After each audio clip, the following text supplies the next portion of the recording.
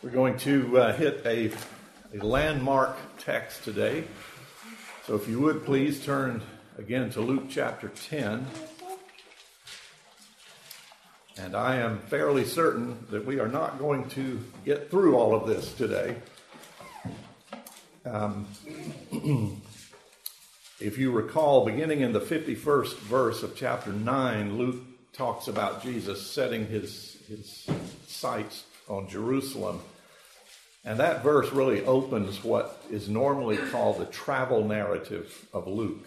It's going to run almost to the end of the 19th chapter. So 10 or 11 chapters compose this so-called travel narrative, and it's been a mystery to commentators for 2,000 years. So I am not going to try to unearth that mystery, but we're going to have to deal with it as we go through these 10 or 11 chapters. And the reason they're somewhat unique is because Luke is an historian, and he has collated the events of these chapters, and sometimes they appear to have very little, if any, connection. I would argue that there is a connection.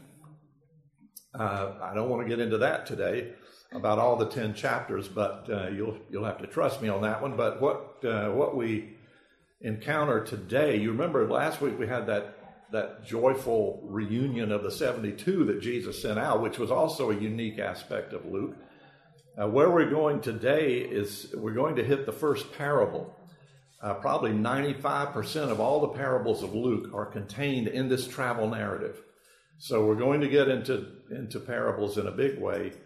And I want to make certain that on this first one, we learn some of the basic fundamentals of dealing with parables, so we can handle all of them. Plus, this is a very familiar parable, and we will resonate with it. I think I'm specifically looking at the Luke chapter 10, verses 25 to 37. Most people call this the parable of the Good Samaritan. And let me just read that. It begins with a dialogue, as I'll explain that in a little bit. Chapter 10, verse 25, "And behold, a lawyer stood up to put him to the test, saying, 'Teacher, what shall I do to inherit eternal life?' He said to him, 'What is written in the law? How do you read it?' And he, the lawyer, answered, 'You shall love the Lord your God with all your heart, with all your soul, with all your strength, and with all your mind, and your neighbor as yourself.' And he, Jesus, said to him, 'You have answered correctly. Do this, and you will live.' But he, the lawyer, desiring to justify himself, said to Jesus, 'And who is my neighbor?' Jesus replied, 'A man was going down from Jerusalem to Jericho, and he fell among robbers, who stripped him and beat him and departed, leaving him half dead. Now by chance a priest was going down that road, and when he saw him, he passed by on the other side.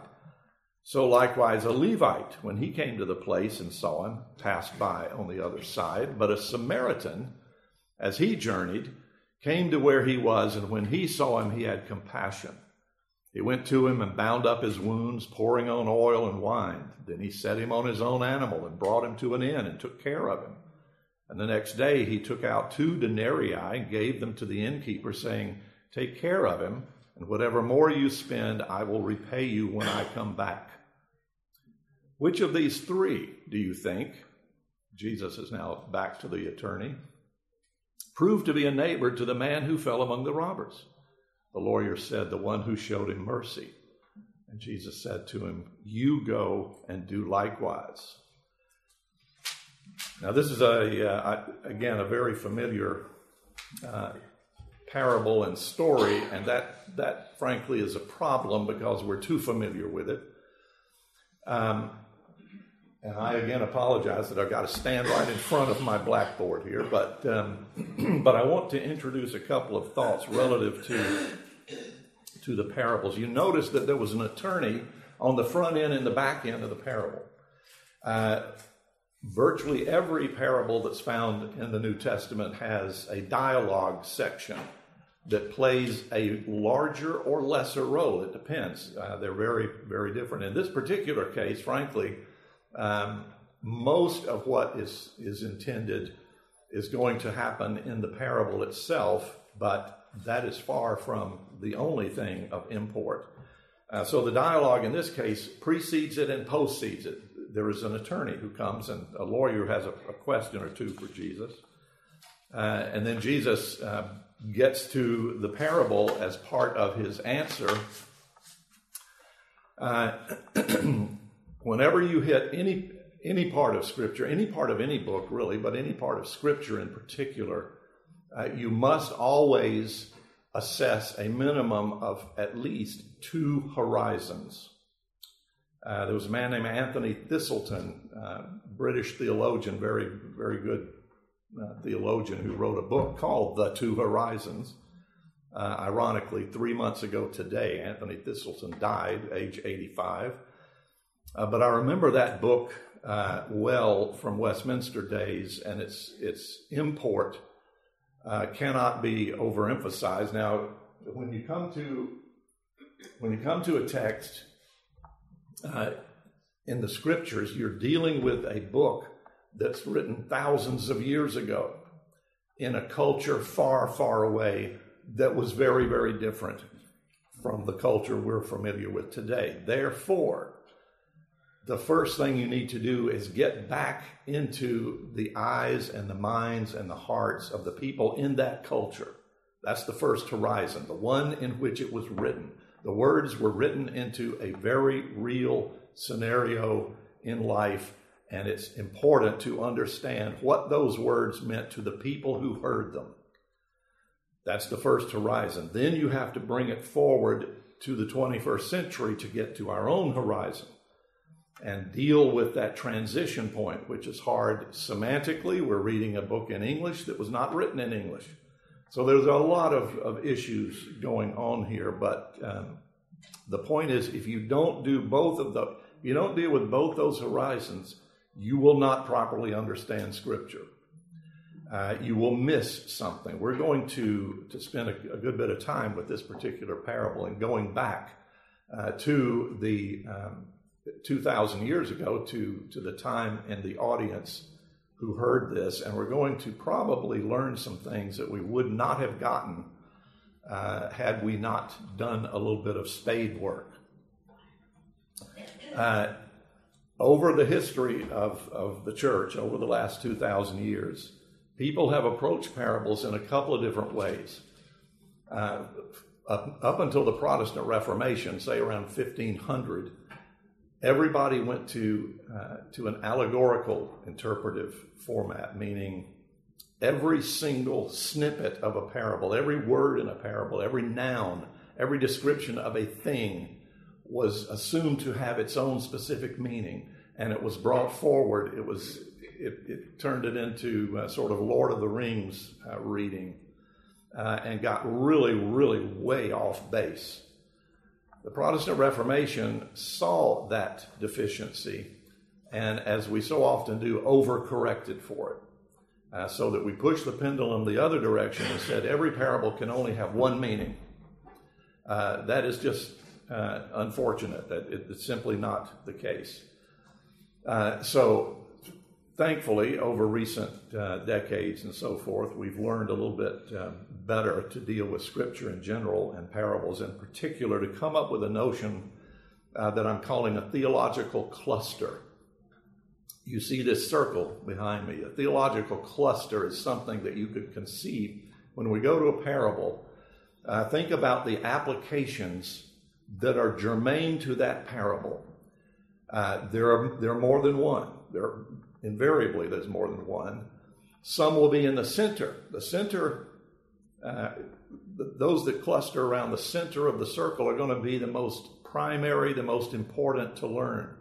But there will be others that move closer and closer to the periphery until you get to the point where you've exceeded the bounds. That was the problem with allegorical interpretation. Most of what was said allegorically wasn't anywhere near the circle, much less in it, much less in the center of it. So we're going to look at this notion of parables, and we're going to assume that an allegorical approach is a bad approach, and one point out of each parable is an equally bad approach. Think, for instance, of the parable of the prodigal son. The theological cluster for that parable could be the nature of the fatherhood of God, when the father pulls up his robe and runs, having looked for the son. It could be the nature of true repentance. That certainly plays a large role. That's near the center. It could be an understanding of sin. It could be self-righteousness that might lead to sin and unbelief. That could be the elder brother. It could be joy in a community. That one I'd put far toward the outer part of the circle. Finding the lost. That too is in it, but it's out on the edge. But the point is, all 6 of those, and there are more than that, in that particular parable, are within the theological cluster of the parable of the prodigal son. It's within valid biblical consideration and application to be taught from that parable. So with all that said, let's go Luke 10, verses 25 to 37. First you come to this opening dialogue. Again, a technique that Scripture will use. In this case, we bump into a lawyer. The lawyer, it says in verse 25, the lawyer stood up. That's good. That was appropriate. That's what he should have done. In ancient Near Eastern culture, that was what was always done by a student when addressing a teacher. The teacher is the person of honor. In this case, Jesus being the teacher. The lawyer stands. That's a sign of respect. But in that 25th verse, it says he stands in order to test Jesus. That makes his entire approach disingenuous. Deuteronomy 6, verse 16 says, you shall not put the Lord your God to the test. So this lawyer is getting off on, he's not even on his feet now. He couldn't possibly have come with a worse purpose than to try to test the God of the universe. But he does. And he asks a question there in the 25th verse. What shall I do to inherit eternal life? Now, this verb, do, little bitty two-letter word. We're going to encounter this verb 3 times in this passage, and the tenses are going to shift, and there's enormous significance in it. This particular attorney, for instance, when he's, what shall I do to inherit eternal life? He's used a participial phrase with this to get this word do in there. Literally what he's saying is, having done what, will I inherit eternal life? In other words, he's assuming that there is a finite amount of data, that if he gets that finite amount of data straight, he can perform it, and presto, done deal. He has achieved eternal life. Jesus is going to use the same verb twice. We're going to run into it again, very, very differently from this. But keep in mind that this lawyer's question, what must I do to inherit eternal life? He is looking for a one concept answer that would be doable. In other words, he's hung up on works righteousness. He thinks he can attain eternal life. He thinks he can do it on his own. He can do it himself. So you see a couple of problems here with the 25th verse. Another issue is in the question itself. What must I do to inherit? Who inherits? An inheritance is a gift. An inheritance doesn't come from payment for services rendered. So the lawyer not only has the wrong motive in mind, trying to test Jesus, he not only has his concept a little bit garbled, thinking he can do something in order to earn an inheritance, but he's also going about this whole thing as if it can be accomplished by his own efforts. So this particular dialogue, this one verse that begins it, puts us in a very, very wary place. Things are already out of kilter. They are already unbalanced. There's a built-in deception and a flawed understanding of salvation, which is pretty impressive in one verse. So, verse 26, Jesus doesn't answer the question. The lawyer's testing Jesus. So the lawyer thinks by standing and issuing this, what he thinks is this very difficult question, that he's put Jesus on the defensive. Jesus regains the offensive by not answering the question of the attorney. Why? Because he knows what's on the lawyer's heart. He knows that the lawyer's trying to test him, and he knows the egregious errors, plural, that have sent this man to him. Jesus responds with another question, sort of a Socratic technique here. He says, what is written in the law? How do you read it? So he turns the question back to the lawyer. In verse 27, the lawyer answers. He responds with a very good summary of what Jesus has asked him. His response comes straight out of Deuteronomy 6, verses 4 and 5. That's the Shema. That's every Jew in the hearing of this, and really still today, many Jews will speak these words that the lawyer answers every single day of their lives. These are critically important, basic words. They come from Deuteronomy chapter 6, verses 4 and 5, and Leviticus chapter 19, verse 18. Those two verses, those two passages, total of 3 verses from the Old Testament, summarize all 10 of the 10 commandments. The Deuteronomy passage summarizes commandments 1 through 4. The Levitical verse summarizes 5 through 10.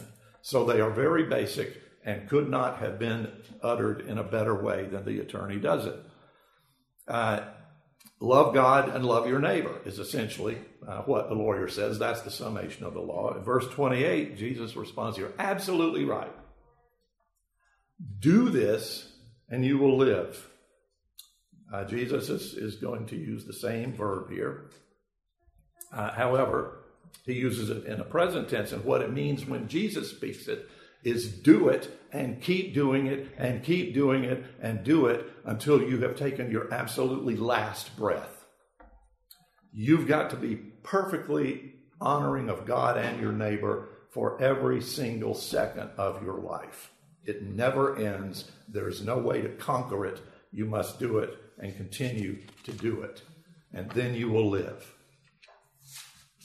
Verse 29. This is the closing of the dialogue. The lawyer should have, if he was listening and willing to consider what Jesus had said, the lawyer should have realized, wait a minute, nobody can do this. That's it. But he didn't. He lives in a worldview of works. He doesn't want to live by mercy. That's an insult to him. It's a weak position. And you will run into people like this today. He lives by his own intention, his own ability to present himself as a righteous man before God. I would even go so far as to say virtually every Christian I know struggles with this. We don't want to be weak. We don't want to have Jesus have to die for us. We'd like to at least earn some credit. And it's very difficult for the Christian, but it's critically important for the Christian to realize that we inherit eternal life as a gift of pure grace. We are justified by faith alone, grace alone. It's not from anything we did. It's not from anything that God knows we are going to do. So what this attorney is struggling with is not something that is foreign. I think, frankly, we kind of resonate with this lawyer. He comes back and he tries to justify himself by saying this. He brings up another question. He says, and who is my neighbor? Notice the word justify there. Now, the commentators have it's fascinating to read a variety of commentators on this. When he says justify, he's not talking about justification by faith. Or is he? I would argue that in part he is, unknowingly.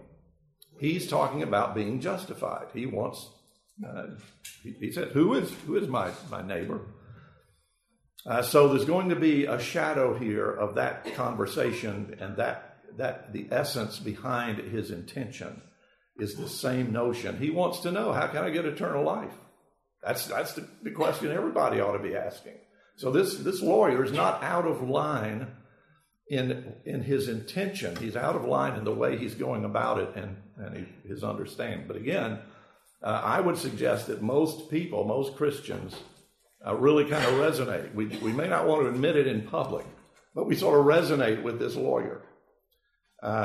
Surely there's somebody I'm not obligated to love. Today, goodness, watch the news. Watch the news for 5 minutes, and you'll see a whole lot of people that if they had a heart attack in front of you, would you automatically say, "Oh, I love this person," and run to their help? I would suggest that if we're honest, we would probably come up with a few names that we might, I think hopefully we would at least attempt to do something beneficial, but I don't know that we would be loving it in the process. So again, the dialogue that opens all of this leads to the lawyer's question of who is my neighbor, and to answer that, Jesus tells the parable of the Good Samaritan. Now, the parable of the Good Samaritan, by, I don't know, a third of the commentators, is presented as a chiastic structure. I wish they'd named it something a little more, less frightening, but you don't need to worry. It's named after the Greek letter chi. Everybody knows Greek letter chi, an X. Think of an X. Half the X, half the chi, it gives you a chiastic structure. I have written on the board here the fact that the parable of the Good Samaritan occurs in 7 scenes. And it's an inverted chiasm. And what I mean by that is you start with scene 1, you go to scene 2, scene 3, and that's why it comes in. You see the side of the X. What that accomplishes is it makes the middle scene the critical scene. So scene 4, which is the Samaritan, that's in verse 33, is going to be the centerpiece of the parable. Then it works its way out again. And when I say it's an inverted chiasm, what I mean by that is that as you move in, scene 1, 2, 3, you see robbers, a priest, and a Levite. The Samaritan shows up, and as you exit, the Samaritan is going to be dealing with the failings of all 3 of these. Scene 5 is going to deal with the failings of scene 3. Scene 6 is going to deal with the failings of 2. And scene 7 is going to deal with the failings of 1. That is going to give a structure and a meaning to what we're about to see that is very important to understand, and we'll bring that out as we go along. Now, first scene number 1 out of the 7 scenes, verse 30, the robbers. It says, a man's going down from Jerusalem to Jericho. Now, when you go down from Jerusalem to Jericho, Jericho is sort of northeast of Jerusalem. But when it says he's going down, you're going down 3,300 feet of elevation in 18 miles. Because you're moving toward the Jordan River. So you're moving toward one of the lowest parts of the earth from Jerusalem, which is elevated. So you're moving down, you're dropping about 3,350 feet in an 18-mile trip through desert, waste. All of these facts are going to play a role in the parable. The man is assumed to be a Jew. Why? Because he's moving from Jerusalem to Jericho. It's a dangerous road that he's on. The road, the 18-mile road from Jerusalem to Jericho, was called the Bloody Way. For 2,000 years, it was called that. Because of the terrain, the desert terrain, and the fact that it's moving downhill the way it does, there are many, many gullies, there are many outcroppings and things of that nature that made it very easy if you wanted to be a robber. You could hide there. And a lot of them did. The Crusaders. When the Crusaders came into the Holy Land, they built a fort right in the middle of the 18-mile trip to protect the pilgrims. There were so many of them who were attacked by marauding people of some sort or another. So the robbers really flourished. Once you left Jerusalem and got on this road, you were in their bailiwick. And up until the last century, in the 1800s, people were still getting attacked on the road from Jerusalem to Jericho. So this individual, just as a man going down from Jerusalem to Jericho, he's attacked by robbers. And here is maybe the most important part of the whole parable in terms of understanding its meaning. He is beaten, stripped, robbed, left for dead, meaning unconscious. That's the English verbiage there, left for dead. The man is unconscious. But here is why that is so incredibly important to the meaning of this parable. The Middle East in the time of Jesus had at least 15 distinctly different ethnic people groups that interacted. There were at least 12 different languages that were spoken in and around Jerusalem. When you came upon another person that you did not know, you had two different ways to figure out immediately who they were. Number one, their speech. If they spoke in Arabic, if they spoke in Aramaic, if they spoke in Hebrew, there were three different dialects of Hebrew. Syriac, Phoenician, it went on and on and on. When you heard them speak, you knew immediately who they were. Or if you didn't hear them speak, you looked at their dress. Their dress was critical and identified them immediately. This man is stripped and he is unconscious. He cannot speak and he is not wearing anything.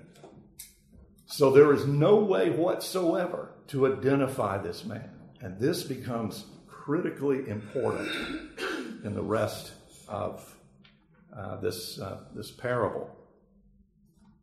So you have the robbers who have come in and done their thing and left him for dead in a ditch.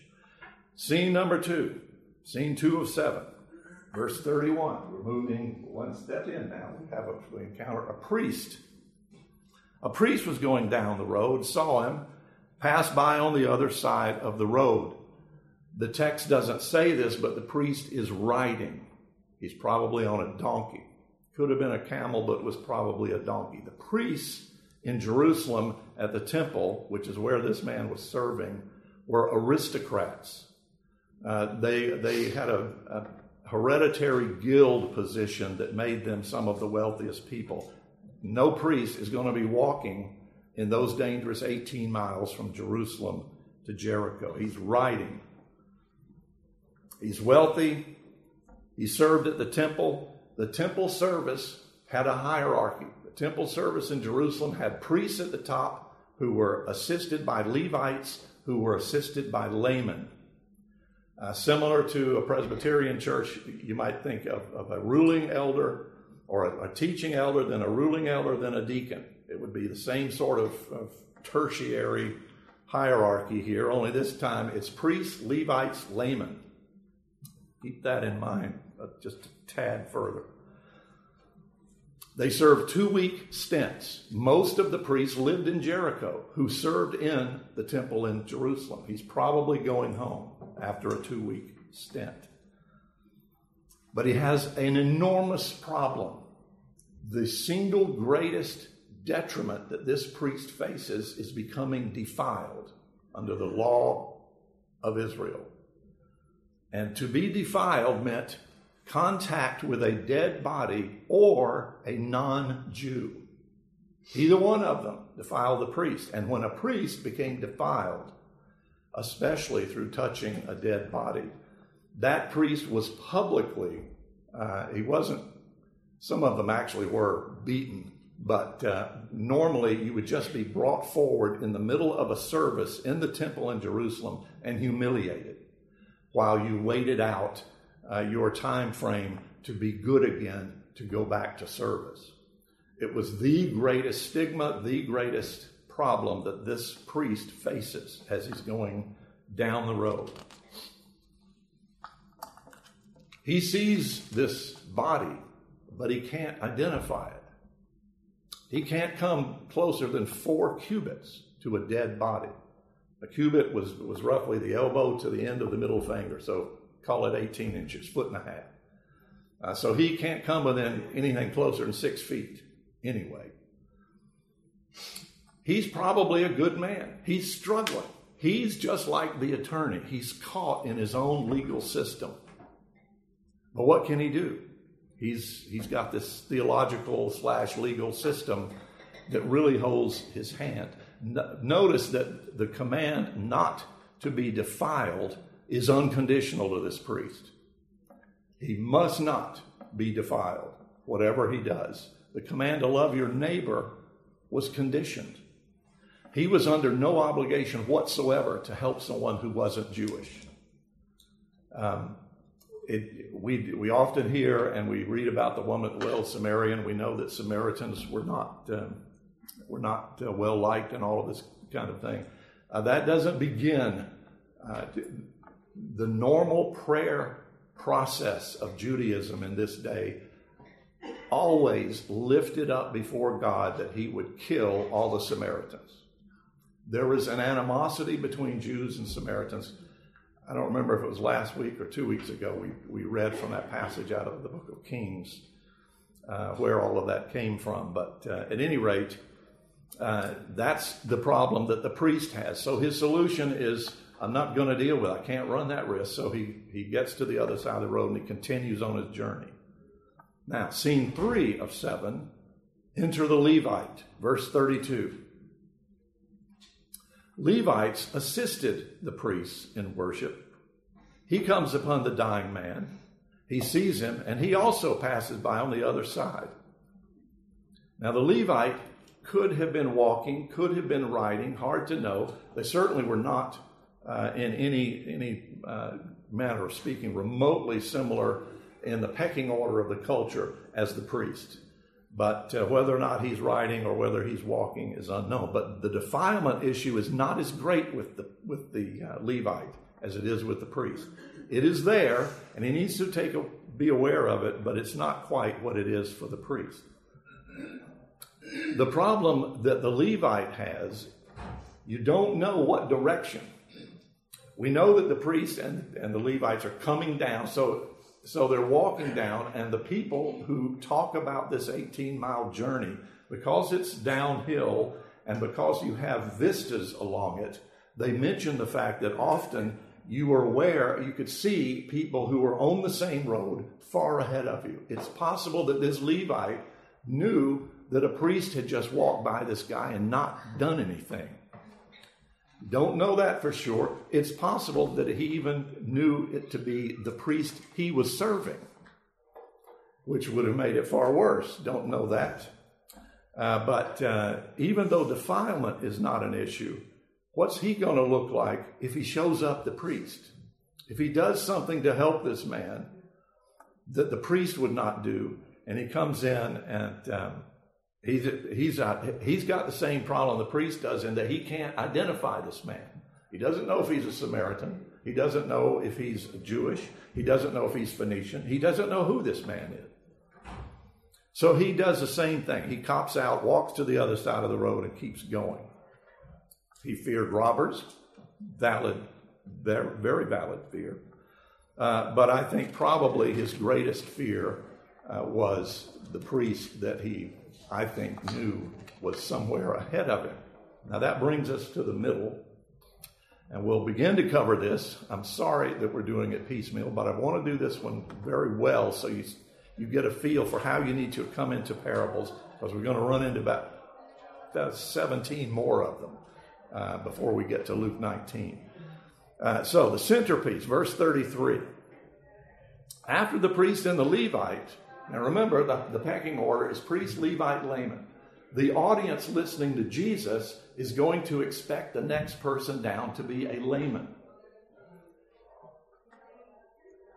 Notice the first word in the verse, but. Where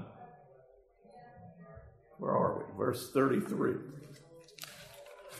would help if I turn the page. But a Samaritan. This comes out of not just left field. This comes out of some place that's not in the ballpark at all. For the audience listening to Jesus. Remember now, Jesus is having this conversation, a public conversation with a lawyer. The center of the chiasm here, the most important part of it. They expect a layman to show up, but instead a Samaritan. A Samaritan comes, he sees, and he has compassion. Now think about the courage that Jesus has.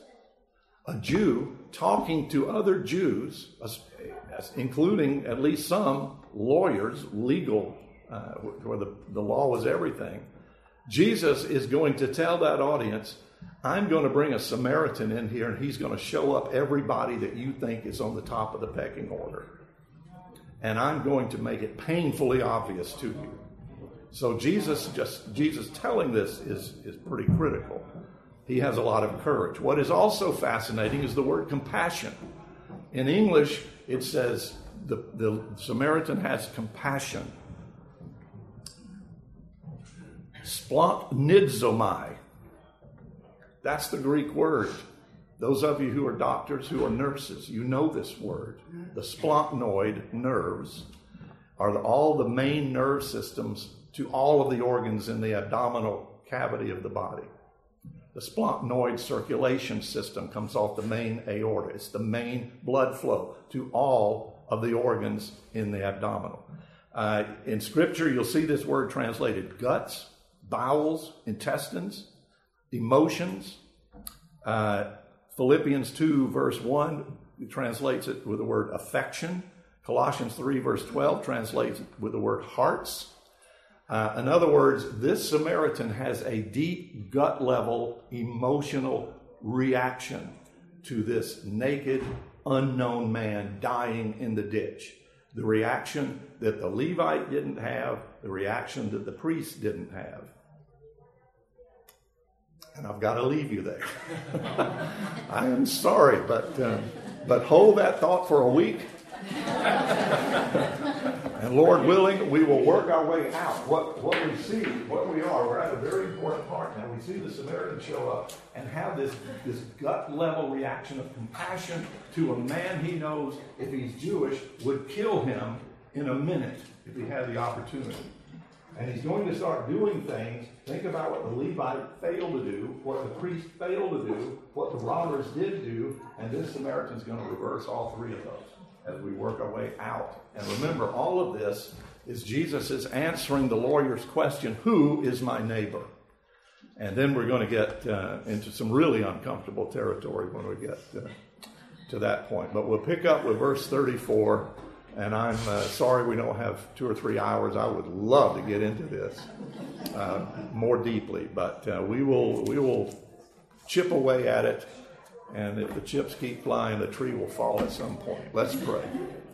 Father, we do thank you that your word is so rich, so full, and it helps so much to understand these things and see what's really being spoken to us. The drama that is in this little parable, the Good Samaritan, is large, but it's heading toward a point that is going to be hyper convicting to every one of us in this room. Father, we need to hear these things because so often it's easy to side with the lawyer. We're sinful people just like that lawyer, and we come up short, Father, with this notion of compassion. We know we cannot love you with all our heart, soul, mind, and body. We know that we don't love our neighbors ourselves. So, Father, we know that the solution has been given by the person narrating this parable, that Jesus has come, gone to a cross, taken our sins upon him, and given us his perfect righteousness. That and that alone allows us to stand before you and claim the blood of your Son, Jesus. It's nothing about us. Father, we thank you for that. And I thank you that Jesus is going to use this Samaritan to illustrate this and so much more.